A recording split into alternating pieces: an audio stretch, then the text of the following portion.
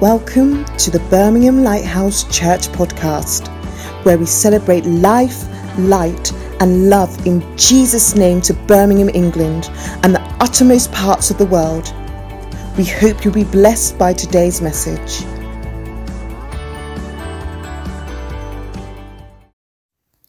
Hello, and today we're going to be looking at Psalms 139 verse 17, and it says, "Every single moment you are thinking of me.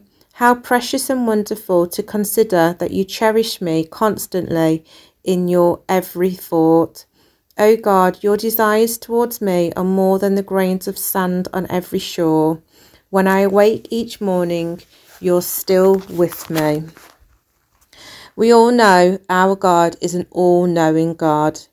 And in this scripture, David is just reflecting on how highly valuable God treasures us, that God thinks so often and so deeply about each of us. God has plans for us, and he cares for us, and he created us. We may go through hard times, but God's thoughts are still with us. And if we want to know what God's thoughts are, all we need to do is read his word. There we will learn about his will for our lives, his purpose for our lives, and the sacrifice that he made for us.